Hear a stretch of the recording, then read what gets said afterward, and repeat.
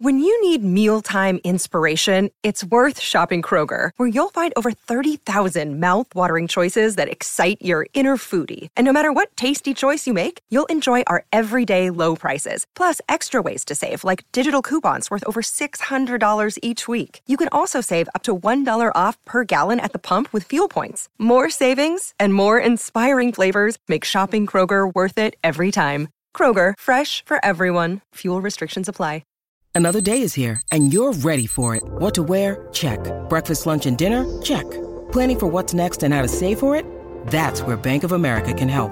For your financial to-dos, Bank of America has experts ready to help get you closer to your goals. Get started at one of our local financial centers or 24/7 in our mobile banking app. Find a location near you at bankofamerica.com/talktous. What would you like the power to do? Mobile banking requires downloading the app and is only available for select devices. Message and data rates may apply. Bank of America N.A., member FDIC. This podcast episode is brought to you by Coors Light. These days, everything is go, go, go. It's nonstop hustle all the time. Work, friends, family, expect you to be on 24/7. Well, sometimes you just need to reach for a Coors Light because it's made to chill. Coors Light is cold lagered, cold filtered, and cold packaged. It's as crisp and refreshing as the Colorado Rockies. It is literally made to chill. Coors Light is the one I choose when I need to unwind. So when you want to hit reset, reach for the beer that's made to chill. Get Coors Light in the new look delivered straight to your door with Drizzly or Instacart. Celebrate responsibly. Coors Brewing Company, Golden, Colorado. This is Greg Olson, inviting you to check out my new Blue Wire podcast, TE1, where I interview tight ends throughout the history of the NFL who have helped revolutionize the position. TE1 is presented by the Chevy Silverado. The Silverado is all about grit. It's strong and dependable, exactly like playing tight end. Just like the incredible players we sit down with on the podcast, the Chevy Silverado is in a league of its own. Strong, advanced, and dependable. Download TE1 today, wherever you listen to podcasts.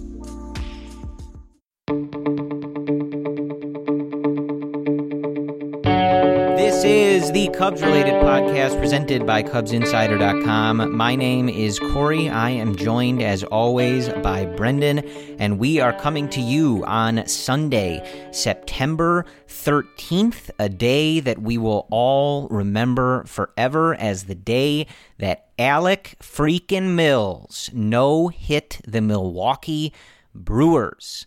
What a day it was at Miller Park on Sunday as another Cub, this time against the Brewers, unlike Carlos Zambrano's no-hitter, throws a no-hitter at Miller Park. The Brewers shut down for 9 innings by Alec Mills. That completes a series win for the Chicago Cubs after a loss on Friday began the series. What a series it was. It looked one way for a game and 8 innings. And from that point on, in the last 10 innings of the series, it was a magical little run for the Chicago Cubs. So we will break down those 3 games. We are certainly going to talk a lot about Alec Mills. We will also talk about the work that the Cubs did off of Josh Hader, who had basically been unhittable up until the 9th inning on Saturday night.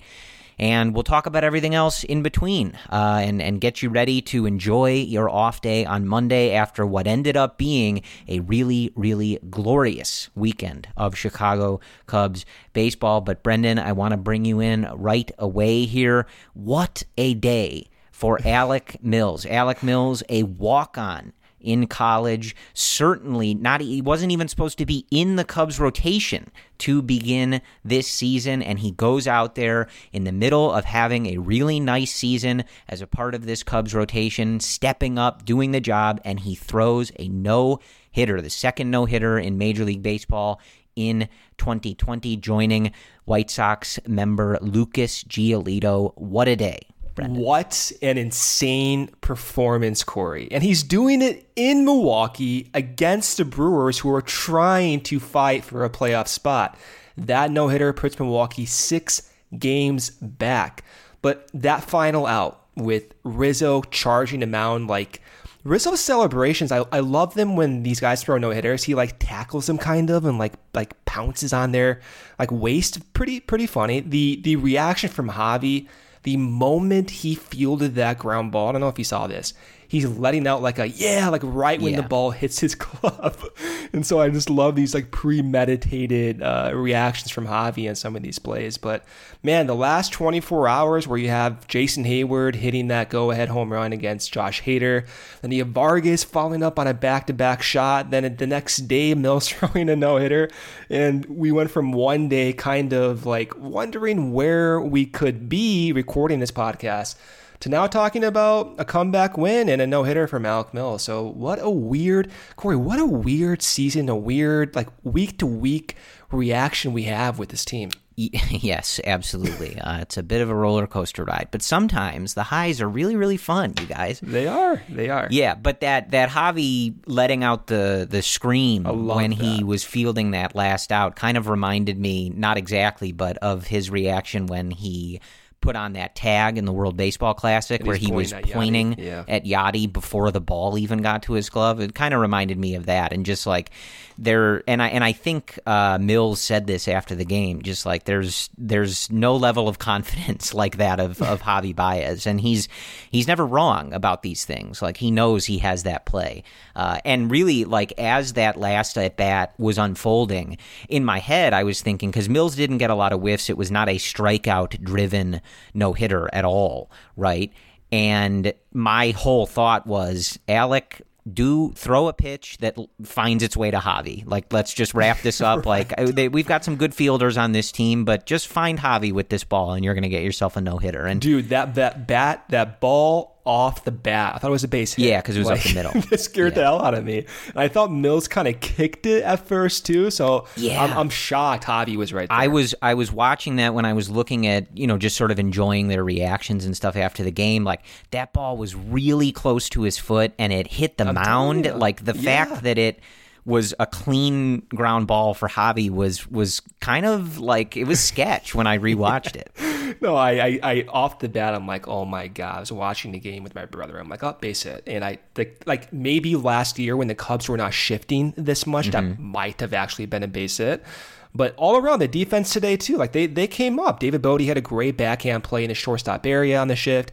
Ian Happ in the second inning had that nice catch behind his left shoulder.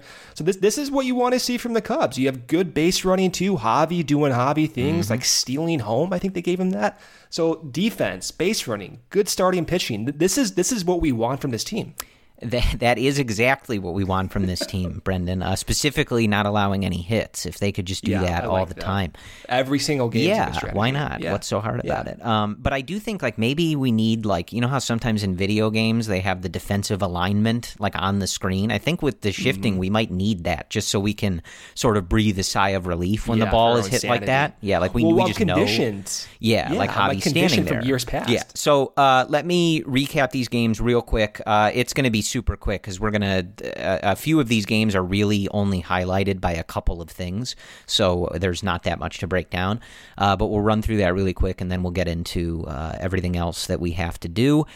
On Friday, it was a 1-0 win. This was a frustrating one, mostly, but see, this is a weird one, and especially with the way that the series ended, I think we now especially can look back on Friday as a win, actually, even though it was a loss in the scorebook, and it was a win because it was an outstanding start for John Lester. Really good. Yeah, really good for John Lester. 6 innings, 3 hits, no earned, 2 walks, and 8 strikeouts. He got a ton of whiffs in this game. He was really good in this game, a lot of weak contact. This was a great outing for John, and I think just sort of emblematic of why we continue to trust him and have faith in him. We know that it's not always going to go his way and not going to be easy, but you know that he still has these outings in him, and if there's adjustments that he needs to make, he's going to make them to try and have successful outings like this. He was pounding that ball on the inside to righties in this game, which is something that David Ross talked about, and it paid off. This was a really good start for him. So the Cubs lose this game 1-0 on a Ryan Braun sac fly. It was about as annoying of a series could have started. It was 0-0 until the bottom of the ninth inning, and a leadoff walk comes in to score, Christian Yelich, on a Ryan Braun sac fly. If you write a fan fiction of a more annoying way to lose to the Brewers, like, I would like to hear it, because that is just about it.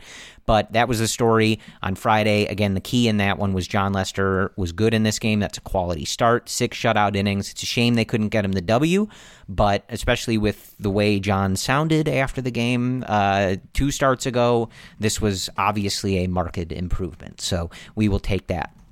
Saturday looked to be more of the same for 8 innings, folks, and it was a dark, they lose that first game in these first 8 innings. It was a weird place for a little while, but stick with me here. So Kyle Hendricks was good in this game. He makes 1 mistake, and that put him behind, but he goes 7 2/3, 6 hits, 2 earned, no walks, and 7 strikeouts.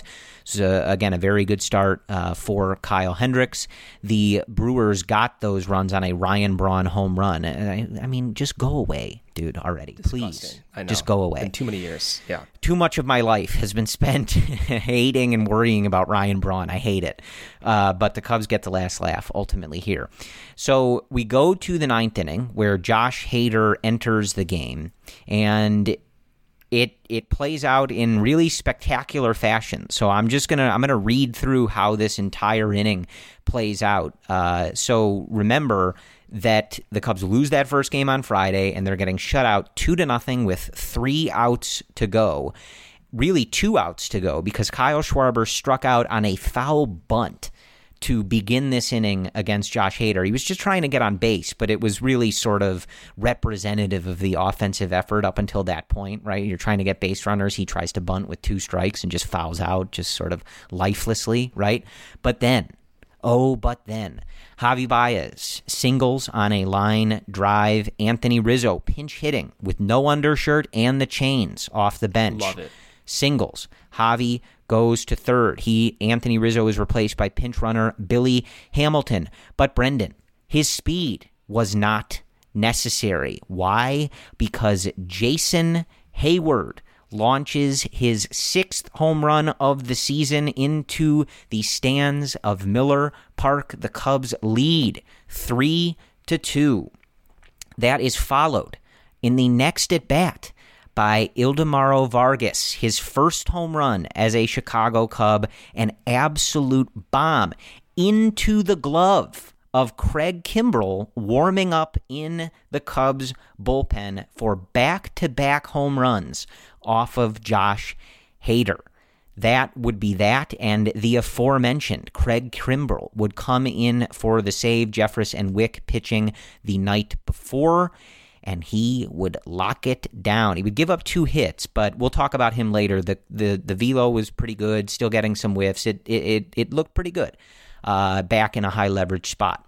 And that would be all that she wrote. So we will, again, have more on Hayward, Vargas, that whole thing with Josh Hader. But what a turn of events this was. The Cubs were staring their 2nd shutout in a row in the face. And friend of the podcast, Jordan Bastian of MLBandCubs.com, said that he had a tweet ready to go with a statistic that this was going to be, I think, the first time the Cubs had been shut out in back-to-back games while striking out more than 10 times in those games. First time in Cubs history that would have happened. And then it didn't.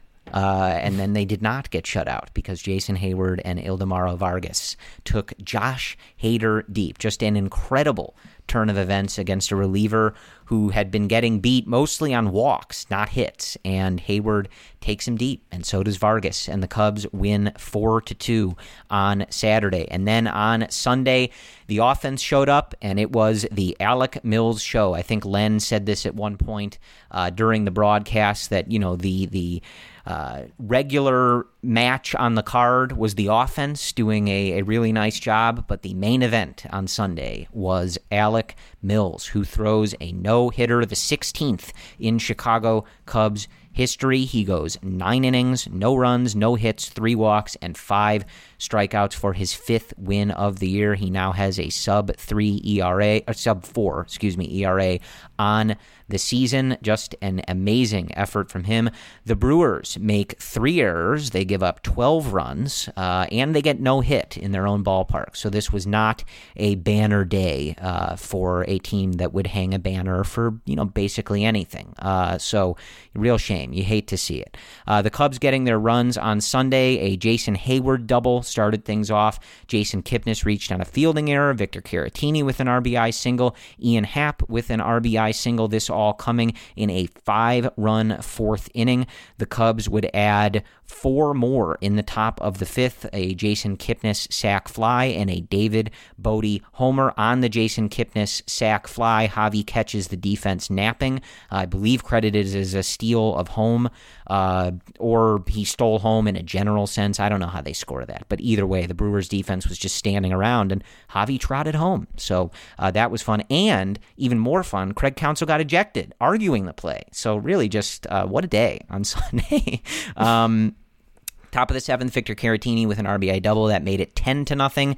He would add another RBI in the 9th inning on a ground out, and then David Bodie with a sac fly to make it 12-0. And then in the bottom of the 9th inning, it was Alec Mills finishing things off. He got Jacob Nottingham to pop out to Anthony Rizzo. He struck out Tyrone Taylor, and he got Jace Peterson, as we talked about, to ground to Javi Baez up the middle, who threw him out, and that was the no-hitter. So that is your series in Milwaukee, a wild turn of events. The Cubs 3 outs from losing the first 2 games of this series and getting shut out in back-to-back games.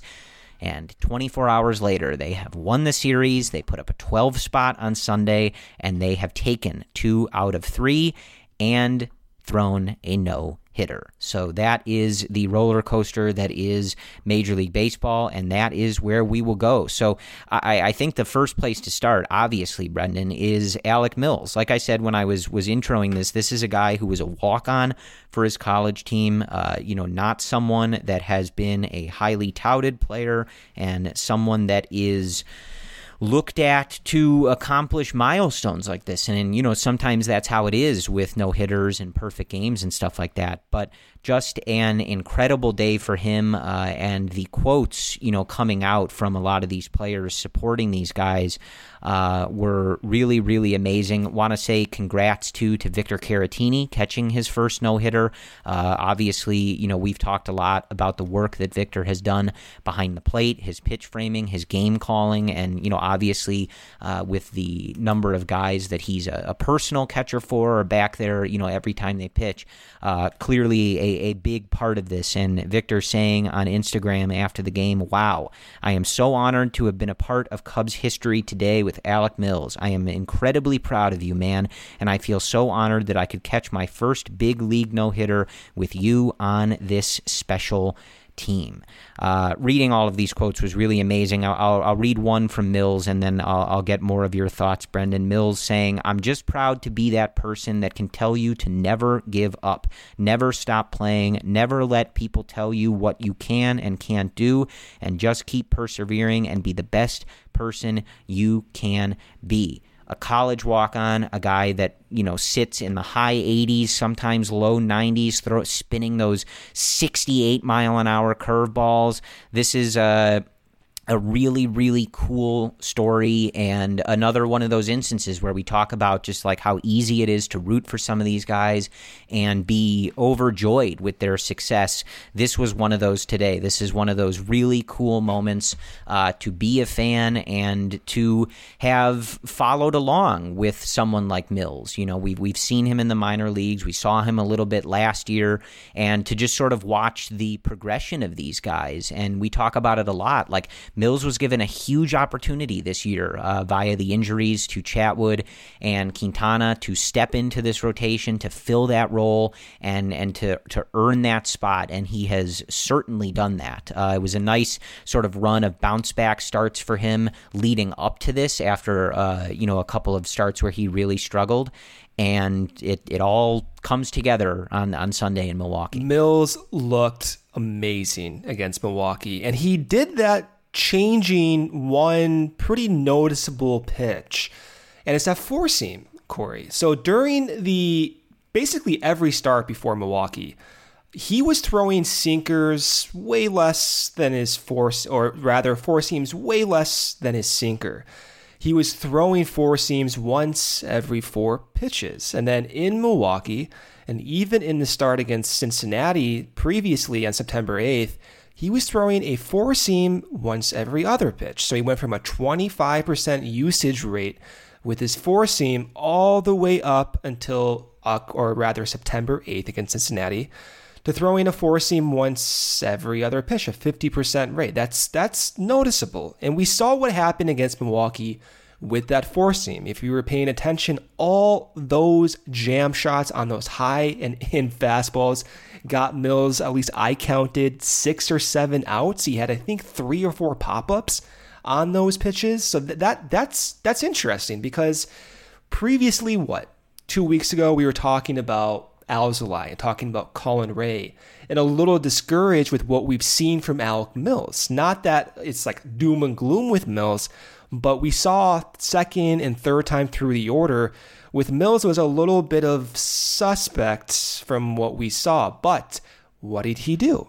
Him and Hottovy, maybe Breslow, who knows, they made a change. They made a pretty drastic change, and a change that other pitchers in years past have also implemented. And that's to go up with those four-seamers and change the script a little bit. And you could clearly see today Milwaukee was so off guard with those really weak shot pop-ups on those high and inside fastballs. That's what Mills has done most of the year with the weak contact. He just did it differently today.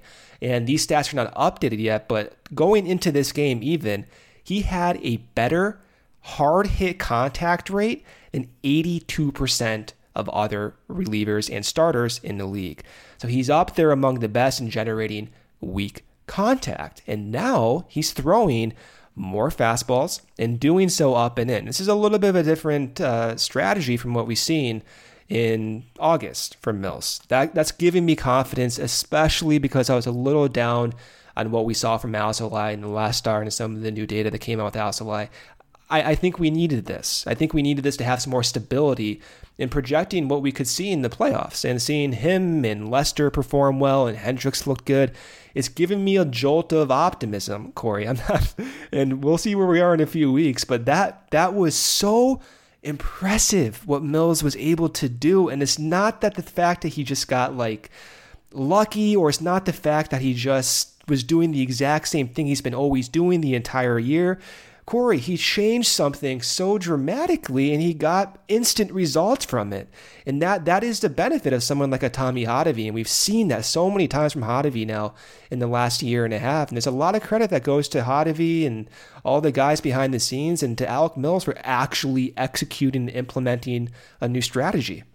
Yeah, and to your point about him not getting lucky on Sunday, so this is a good note from Brett Taylor of Bleacher Nation, pointing out that although he only struck out 5 guys, and thus it was a lot of balls in play, only 3 of the balls put in play had a better than 50% expectancy of being a hit. So there was a lot of weak contact, a lot of balls hit 75 miles and under, and even some of those balls that were hit a little harder were hit, as you saw, right at fielders and where fielders are traditionally positioned on the ground or in the air. So it was really just such a well-executed game from Mills, and even thinking about it in my head, there were really only a couple of balls that were struck in a way that you thought they might be hits. I think it was that one that Happ ran down in center field. That was a really nice catch and route from Ian Happ. And then there was, I think, a Christian Yelich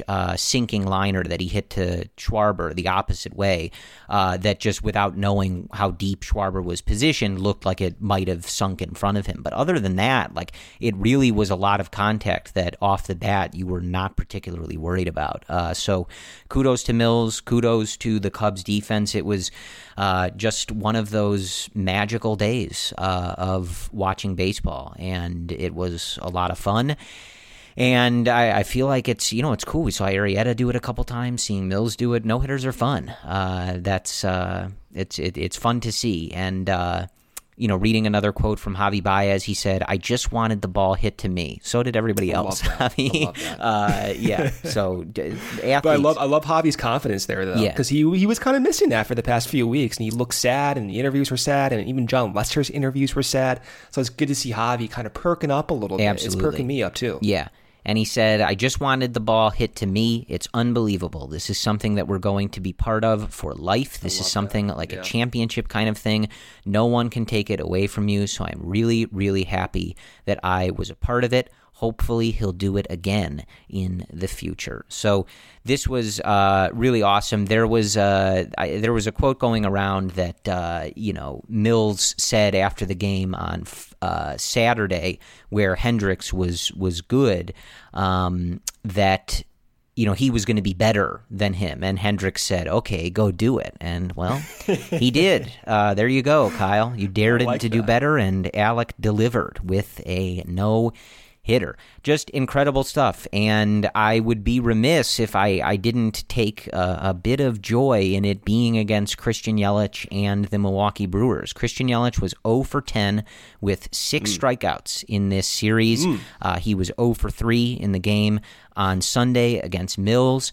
And I don't know, man, if you're going to tweet at our pitchers that nobody needs help facing you like Christian did to Yu Darvish, you can bet that when a member of the Cubs no-hits your team, we're going to bring it up. We're going to remember, and not only does he and the Brewers offense need help hitting Darvish, looks like they need help hitting Alec Mills and the rest of the Cubs rotation too. Right. So listen, if you're going to step to the plate, you better be ready to swing. And Christian swing and a miss on that one.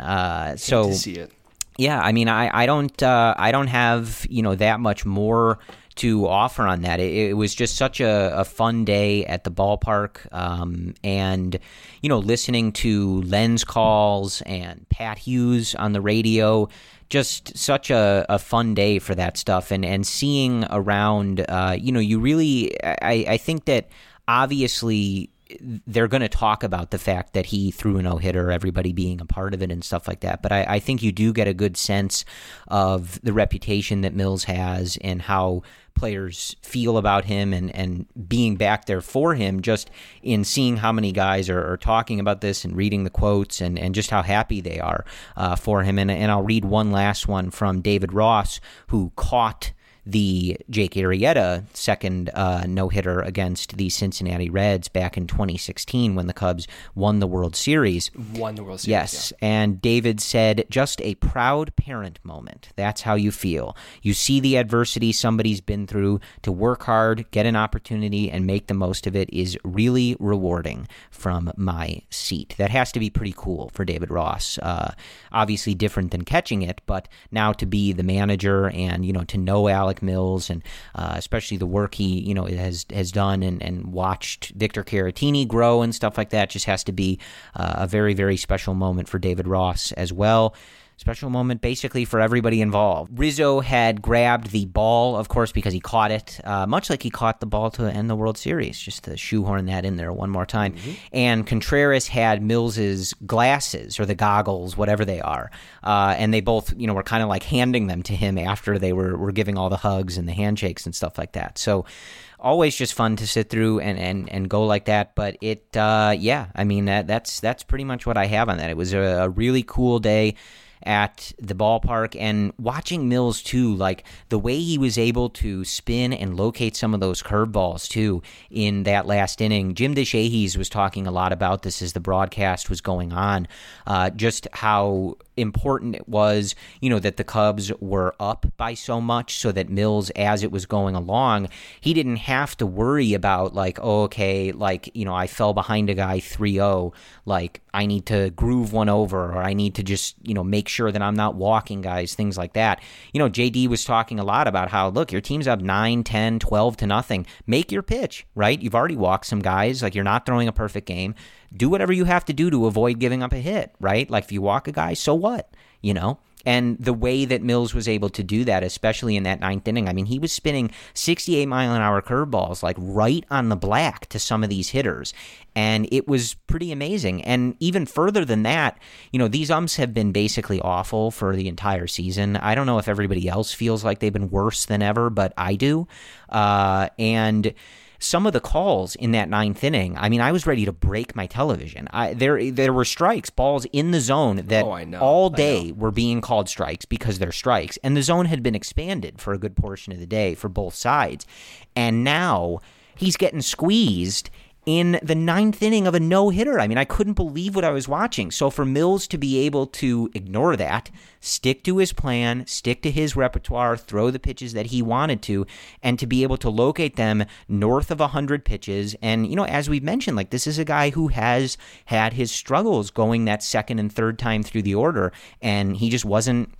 He was not going to be denied on Sunday. It was a really impressive effort and just, really awesome. Just an awesome, awesome moment for Alec and this team.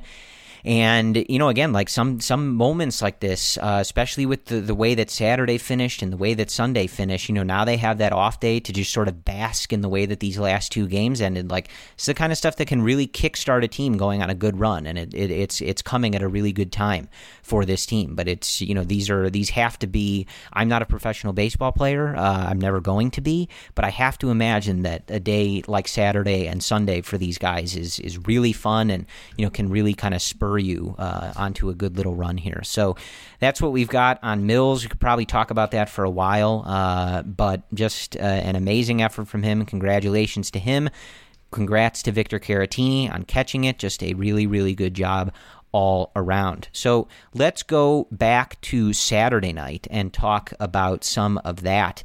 And the first place that I want to go, Brendan, is Jason Hayward. I mean, we have talked about the season that he has had from not only his perspective. If you've been listening to this podcast for a long time, we've talked a ton about the swing changes that he has made, the mechanic changes that he has made. We've documented all of this on CubsInsider.com. I mean, I can't tell you guys how many hours I have spent of my life looking at, editing, doing side-by-sides and all that stuff of video of Jason Hayward's swing, because it's a lot, like more than I would probably care to admit. But what you're seeing in this season is all of that coming together and really kind of finally just clicking from day one to where he is now. And coming out of Sunday, he's hitting .293 with a .947 OPS. And just not only from his perspective, how important this is and great this is to see the success, but, we're still looking at Chris Bryant struggling. Javi had a better weekend. I think it looks like it's happening. He's going the other way, and if you've watched him throughout his career, when he starts to hit those line drives to the opposite field, the floodgates are usually about to open. But he's got a .601 OPS. Rizzo had a bad weekend and a bad Sunday. He's down to a .715 OPS. So for Hayward to be doing this is so huge. We've talked a lot about, like, where would this offense be without Ian Happ and Jason Hayward having the seasons that they are. And specifically on Saturday night, it would have been probably a loss if not for that. And I want to read this stat, which I think is pretty fascinating. Cody Bellinger on April 21st of 2019 and Jason Hayward on Saturday night are the only left-handed batters to ever hit a two-strike home run off of Josh Hader. So that was pretty cool. And one more stat for you from Sarah Langs at Slangs on Sports, S-Langs, however you want to read that. This is the third time in his career that Josh Hader has allowed multiple home runs in the same inning of a game, and the fourth time he's allowed multiple home runs in an outing overall. It is the first time he's allowed 2 home runs in the 9th inning of a game. So lot of milestones, accomplishments, record book notes from these last 10 innings of Cubs baseball. A no-hitter and some pretty specific accomplishments against one of the game's better relievers there for Jason Hayward and Ildemaro Vargas. But Hayward specifically, man, I mean, he's clutch, and just the season that he's having is, really amazing. And it couldn't be happening to a better guy, another guy who you're just like thrilled to see succeeding. And it's huge for this team. I mean, that was a massive, massive hit on Saturday night. The wait is finally over. Football is back. You might not be at a game this year, but you can still be in on the action at BetOnline. BetOnline is going the extra mile to make sure you can get in on every possible chance to win this season. From game spreads and totals to team, player, and coaching prop, BetOnline gives you more options to wager than anywhere else. You can get in on their season opening bonuses today and start off wagering on wins, division, and championship futures all day, every day. Head to BetOnline today and take advantage of all the great sign-up bonuses. Don't forget to use promo code BlueWire at betonline.ag. That's BlueWire, all one word. BetOnline, your online sportsbook experts. Even though sports had a break, your business didn't. You have to keep moving, and that makes hiring more important than ever. Indeed is here to help.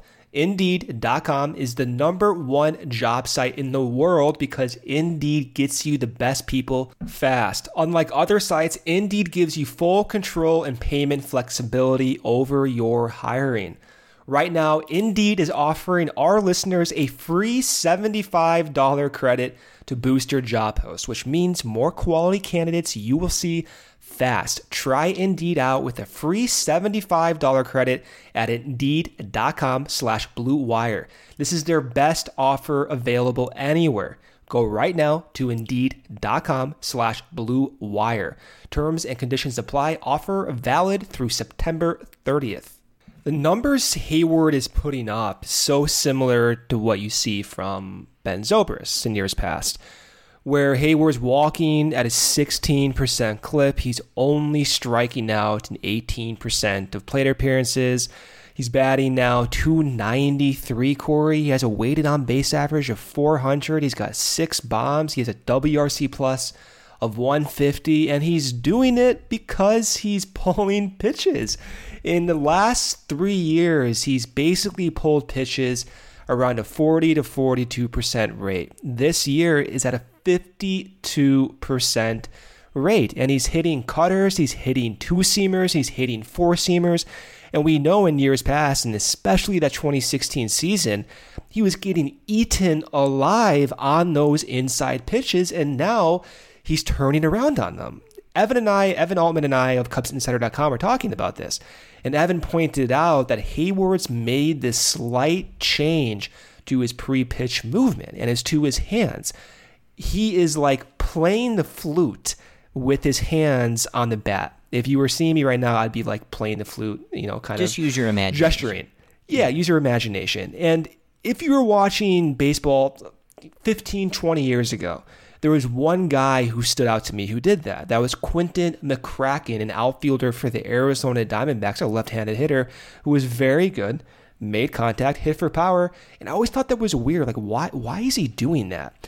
And as Evan pointed out, over the last 3 years, Hayward has had issues wrapping his wrist. And so pitchers have been attacking Hayward in on his hands because he simply can't get the barrel there in time because of this wrist issue.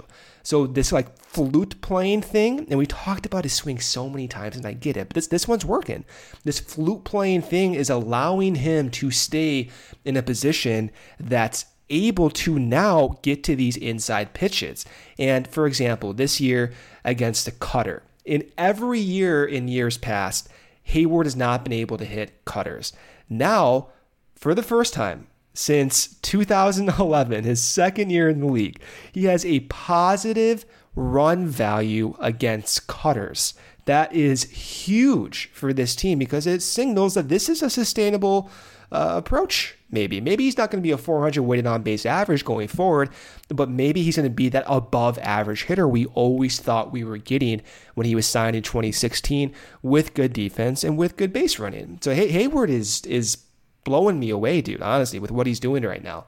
And I know Javi was finally moved down out of that cleanup spot down to the fifth spot. He's looking better too, by the way. But that being said, I wouldn't mind giving Hayward, in some instances, cleanup spots. And it's crazy to even mention that given the up and down over the years, but I signaled to Ben Zobrist only because that's how Joe Maddon used Zobrist in 2016. Even with Chris Bryant, even with Anthony Rizzo, two power hitters, they still use Zobrist, those high contact guys, in situations with men on base in the fourth hole. So I would not be opposed. I doubt we see it, but I would not be opposed to giving Hayward even more at-bats in a cleanup spot or in a position that's higher up in the middle of the order. That's just amazing to see. So good for Jason Hayward.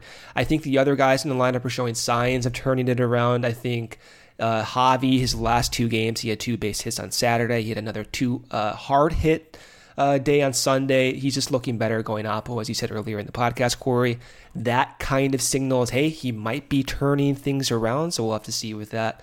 But overall, man, again, the last 24 hours with Hayward turning around, Vargas maybe surprising us. We were talking about Vargas last podcast and wondering why he was on the team.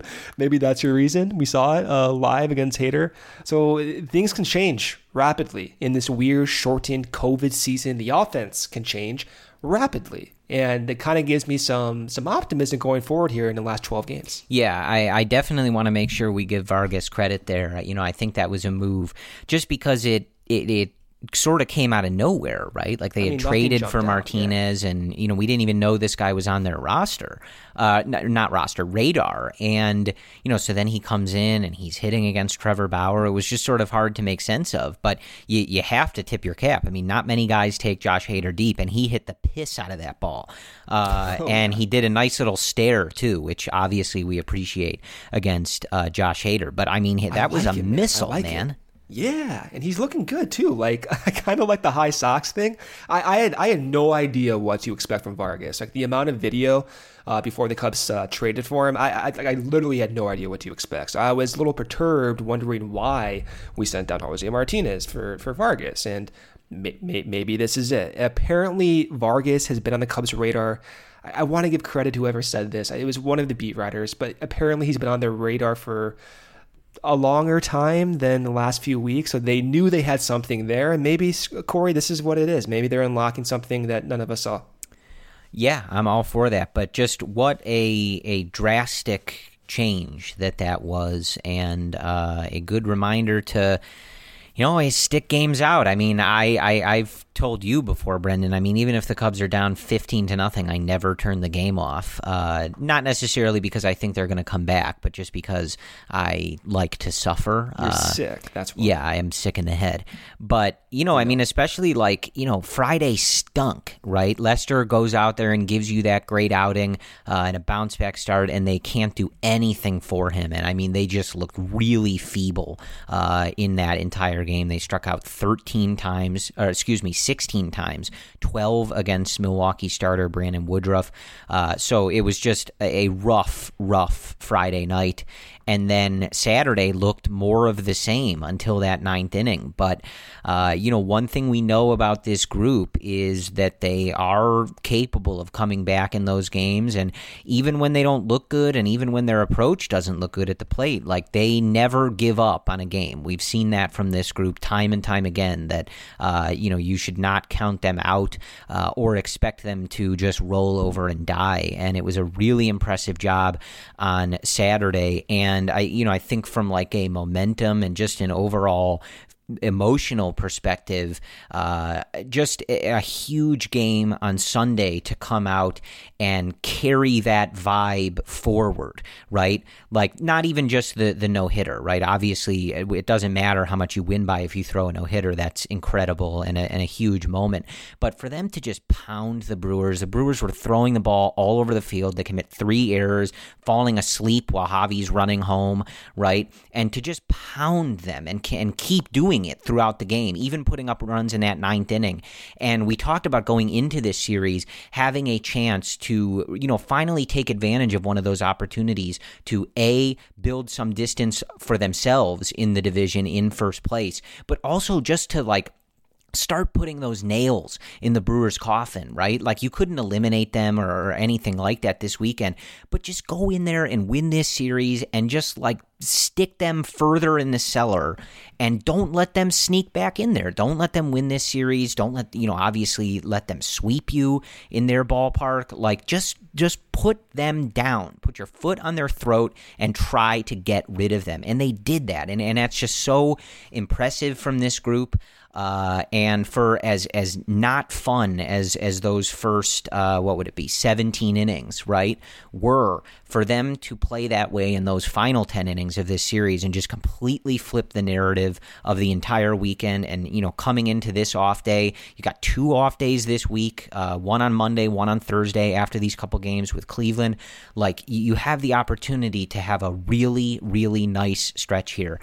So all the props in the world to this team for sticking with that game on Saturday. Javi, Tony starting that rally, Jason and Ildemaro obviously, paying it off, Craig locking it down on Saturday night, and then just, showing up in every facet of the game on Sunday just for a complete rout, just an embarrassing game for the Milwaukee Brewers. That is exactly what the doctor ordered. And one last note before we touch on the bullpen a little bit, because I think there is a good bit to talk about there.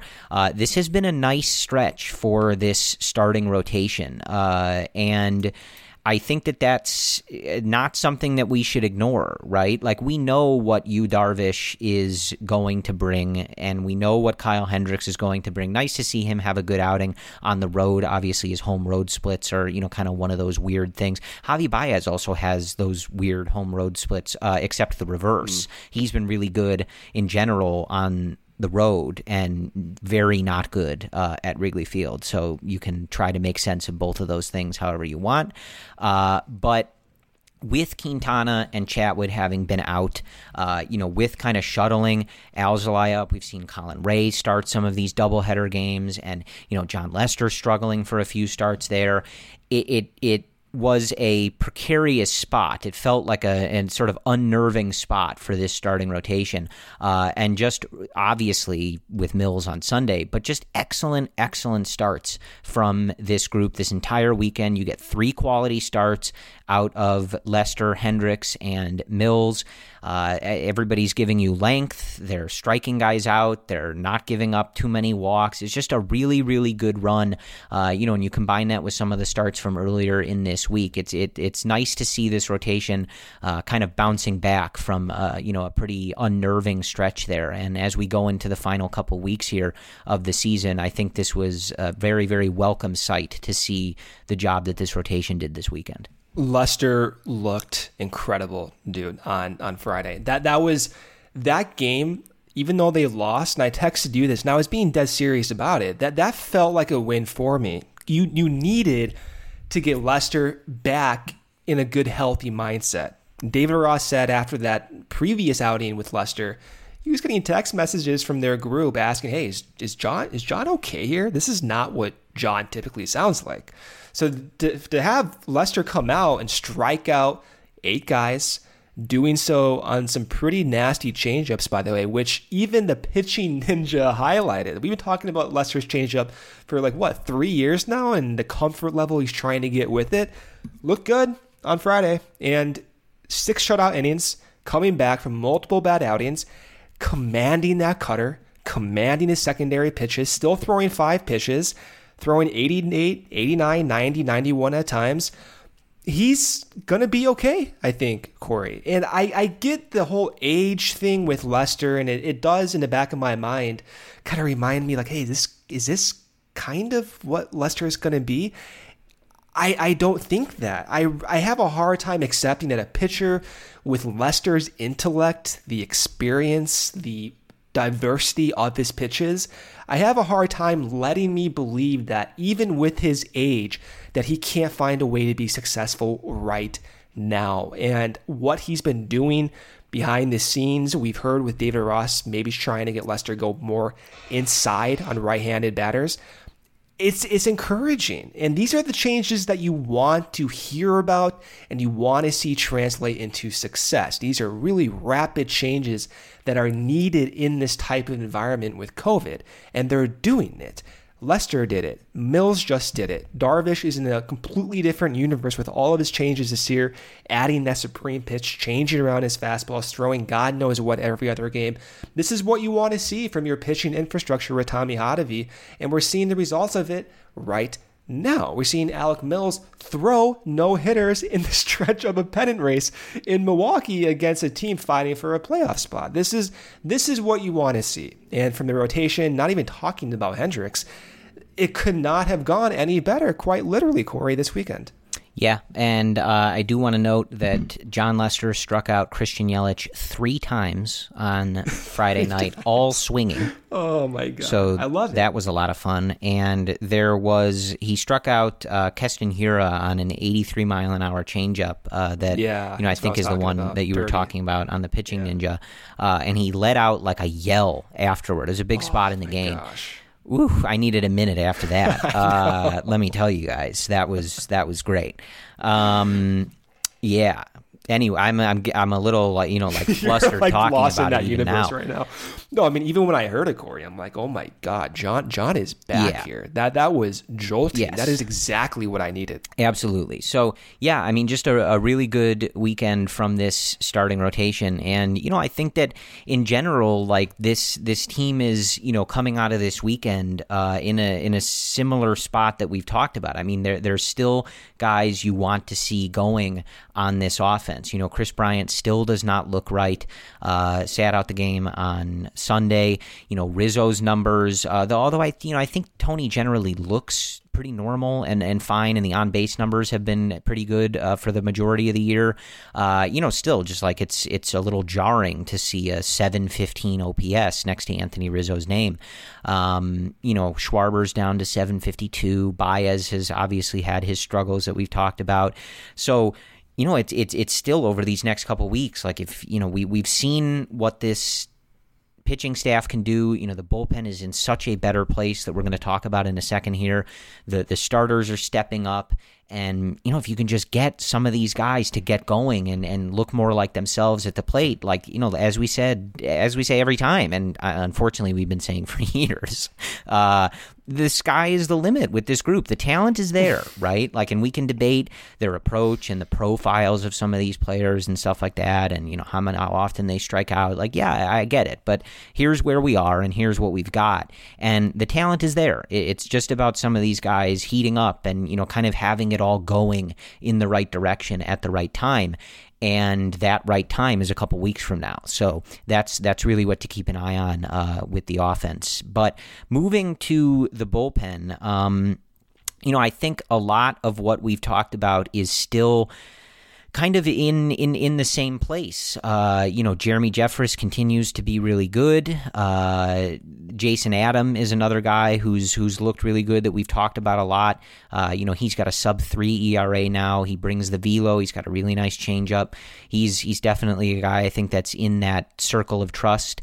And Kimbrel, he gets back out there in a high leverage spot. He actually pitched the 7th inning of the game on Friday, and then gets back out there on Saturday night with Jeffress having, kind of done a lot, and then Wick pitched an inning on Friday, and then also, pitched multiple innings or, longer than an inning earlier in the week. So they decide to go to Kimbrel in that spot on Saturday night.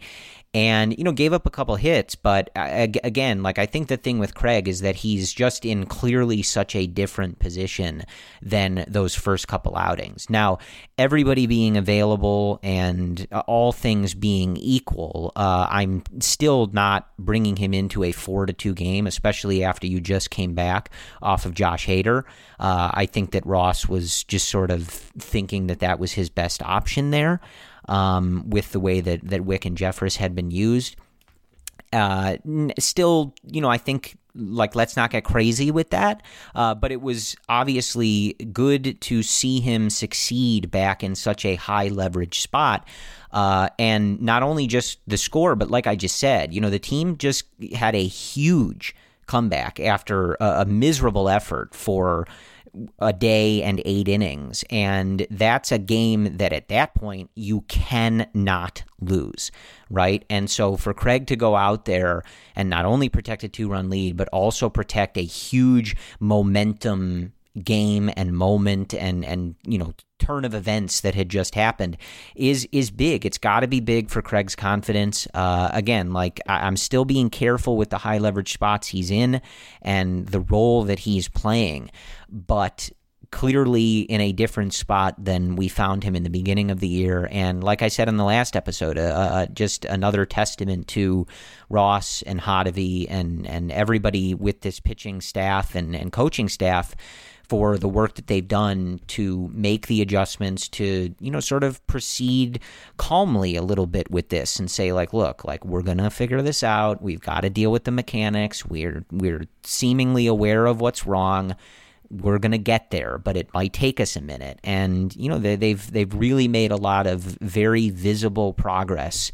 And again, like, just the bullpen as a whole, like, the bullpen has been quite good for a pretty significant period here. And it's funny because I don't know if you see this as well, Brendan, but I still see, a lot of that same sort of discourse about the bullpen going on social media and stuff like that, where, when a starter comes out or only goes 6 innings or whatever, a lot of the talk on social media or in @Cubs mentions, things like that, is about how, oh no, here comes the bullpen, this, that, and I don't really think that that's quite where we are anymore. Like, we don't have to look at this bullpen and think that they're the best bullpen in the world and, they're going to shut down every lead and this is, of some sort of vintage bullpen. But I'm looking at another tweet from Brett Taylor from Bleacher Nation, and he pointed out that over the last 2 weeks, this was going into the game on Friday night. So it doesn't, or excuse me, this was going into the game on Saturday night. So it includes Friday, but not Saturday. And the Cubs had a bullpen ERA of 1.84 over the prior 2 weeks, which was the second best mark in baseball. So we don't have to pretend that this is the best bullpen in the league or that they're a surefire thing every time, but they've been good for a good bit of time here.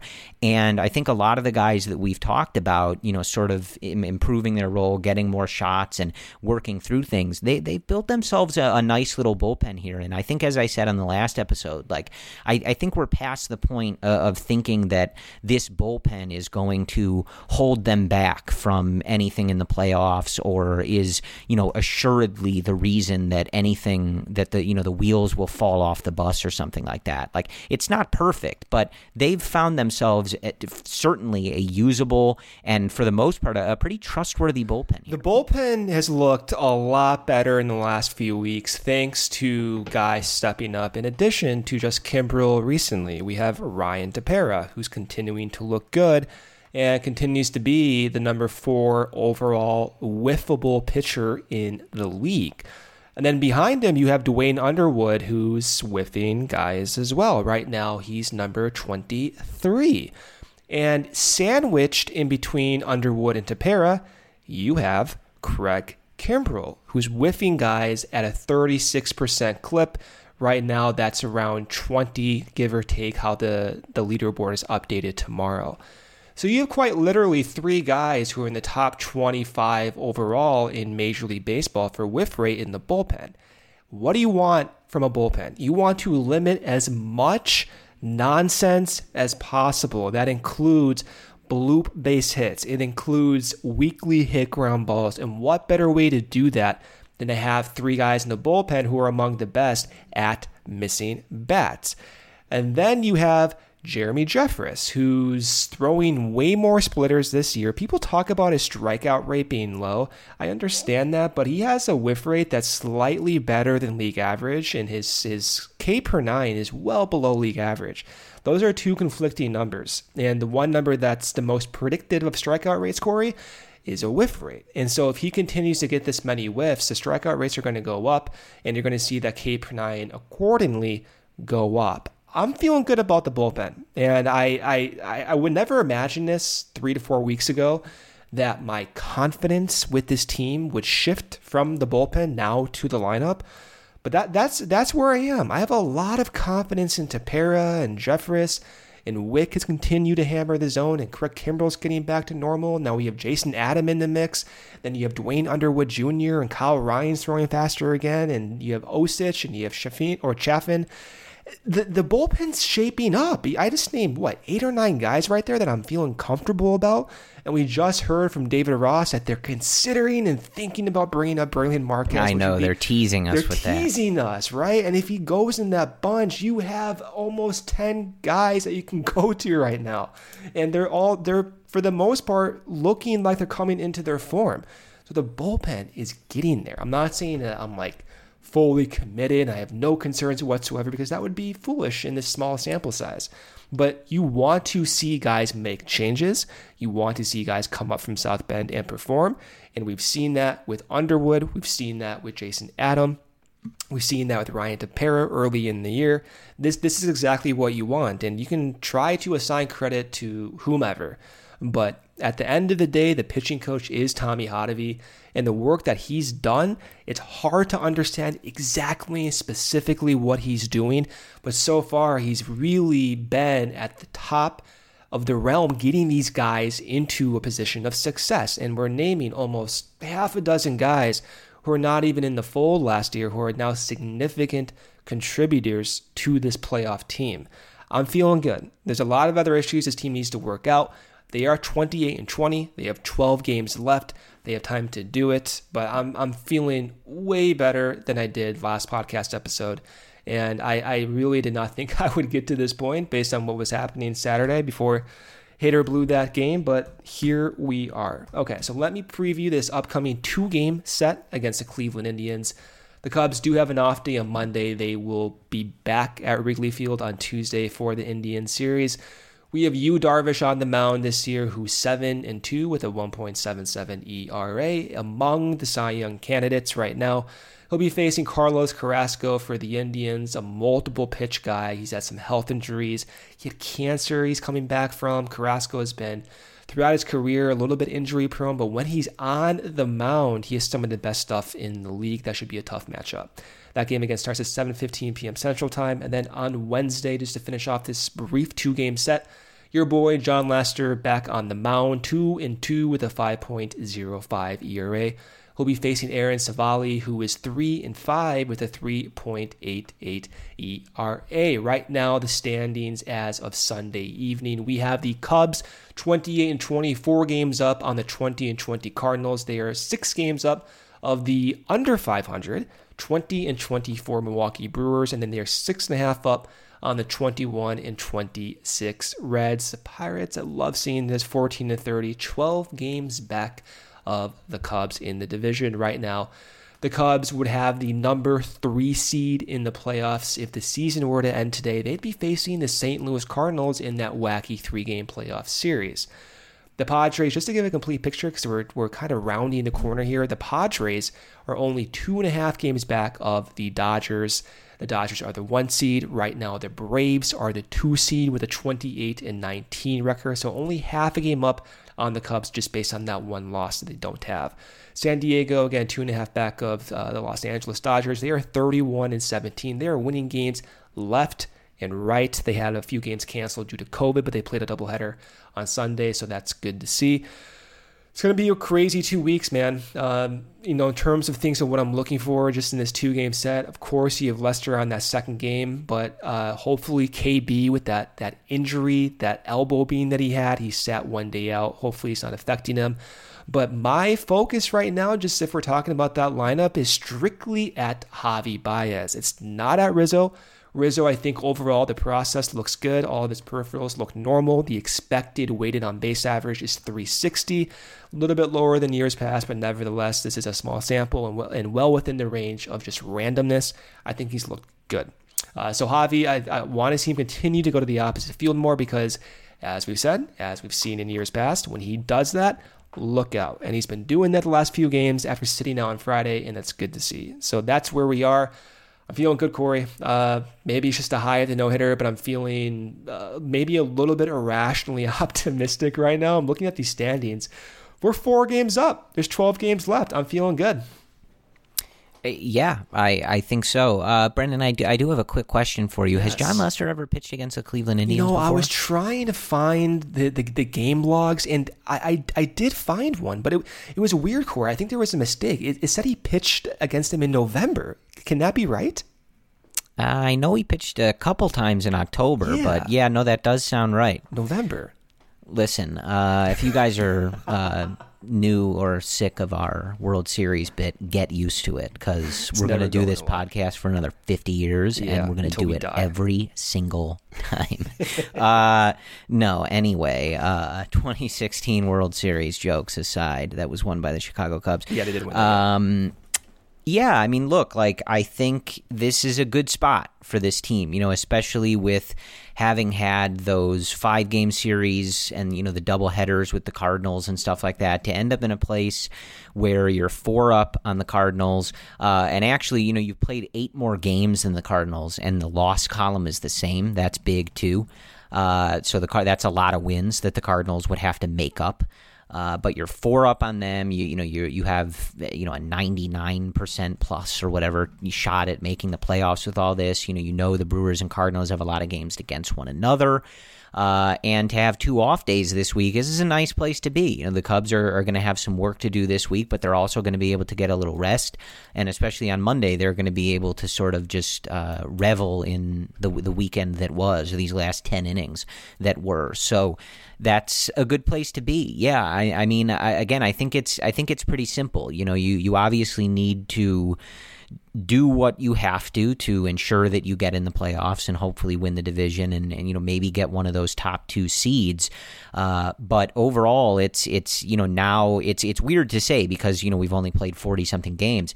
But you're in that point of the season where you start to kind of look at the calendar, you start to look at where your rotation is and stuff like that. How do we have to start lining things up? You're looking at someone like you and Kyle Hendricks, and how do we get them positioned for the games that you're going to have them pitching in October? And again, just I think the biggest key, and I think this is obvious, is getting that offense in the best spot you can by the time those playoffs run around. It obviously has not been the season that Chris Bryant wants or Javi Baez wants or even someone like Anthony Rizzo wants. And, again, all to varying degrees, but just to where they expect to be as players and, throughout their career. But it's all going to come down to where they are once those playoffs start. No one is going to care. And even Theo has said this, that going forward, you're going to have to be pretty careful about how you judge guys on a 60-game season and coming out of the quarantine and all that other stuff. And it's not to write it off, of course not. Plenty of guys have shown up and had really good seasons. And, it's not like this doesn't count or anything like that.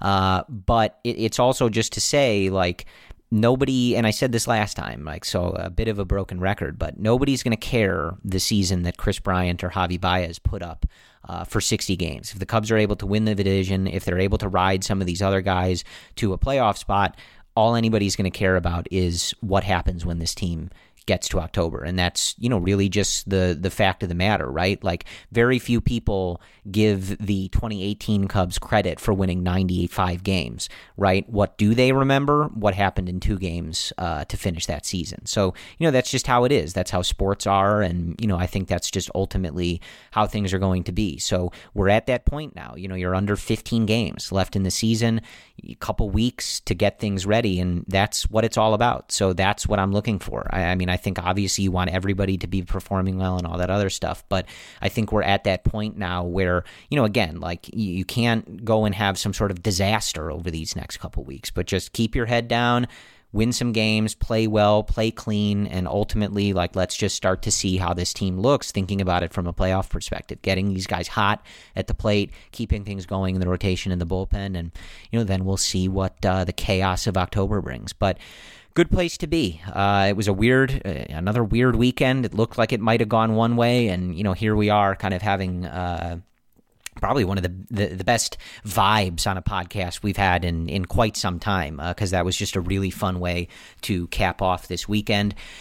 And enjoy it, Cubs fans. As I've said a couple times, like, we're rounding the stretch here. I know it doesn't feel like it, and maybe it's going to be a little weird to kind of snap into playoff and October mode so quickly after the season just began, but that's where we are. So enjoy the off day. We'll get ready for Cleveland, and, we can just sit there and watch.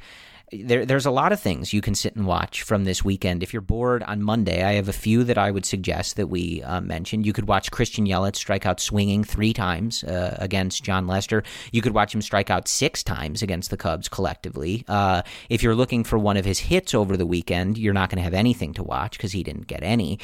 You could watch Jason Hayward's home run off of Josh Hader, the game-winning home run. You could watch Ildemaro Vargas take him deep in back-to-back fashion, the ball landing in Craig Kimbrell's glove as he's warming up in the bullpen. Or you can just watch as many highlights as you can of Alec freaking Mills throwing a no-hitter, the 16th in Chicago Cubs history, on Sunday at Miller Park. And that is where we will leave you. Enjoy your off day. We will get ready for Cleveland. We will talk to you after the Cubs and Indians wrap up a quick 2-game set. And as always, we thank you guys for listening to and your participation and support of the Cubs-related podcast. We will talk to you in a few days. And as always, go Cubs. From self-help books to meditation, we work hard to find peace of mind. Xfinity Home helps you rest easy with a total home security solution. Installed by experts and powered by secure and reliable Xfinity Wi-Fi, you'll get 24/7 professional monitoring with fast response times and real-time alerts, like when doors and windows are opened. Rest easier with Xfinity Home. Learn more at xfinity.com/home security. Restrictions apply. Residential customers only. Requires compatible high-speed internet. Professional installation required.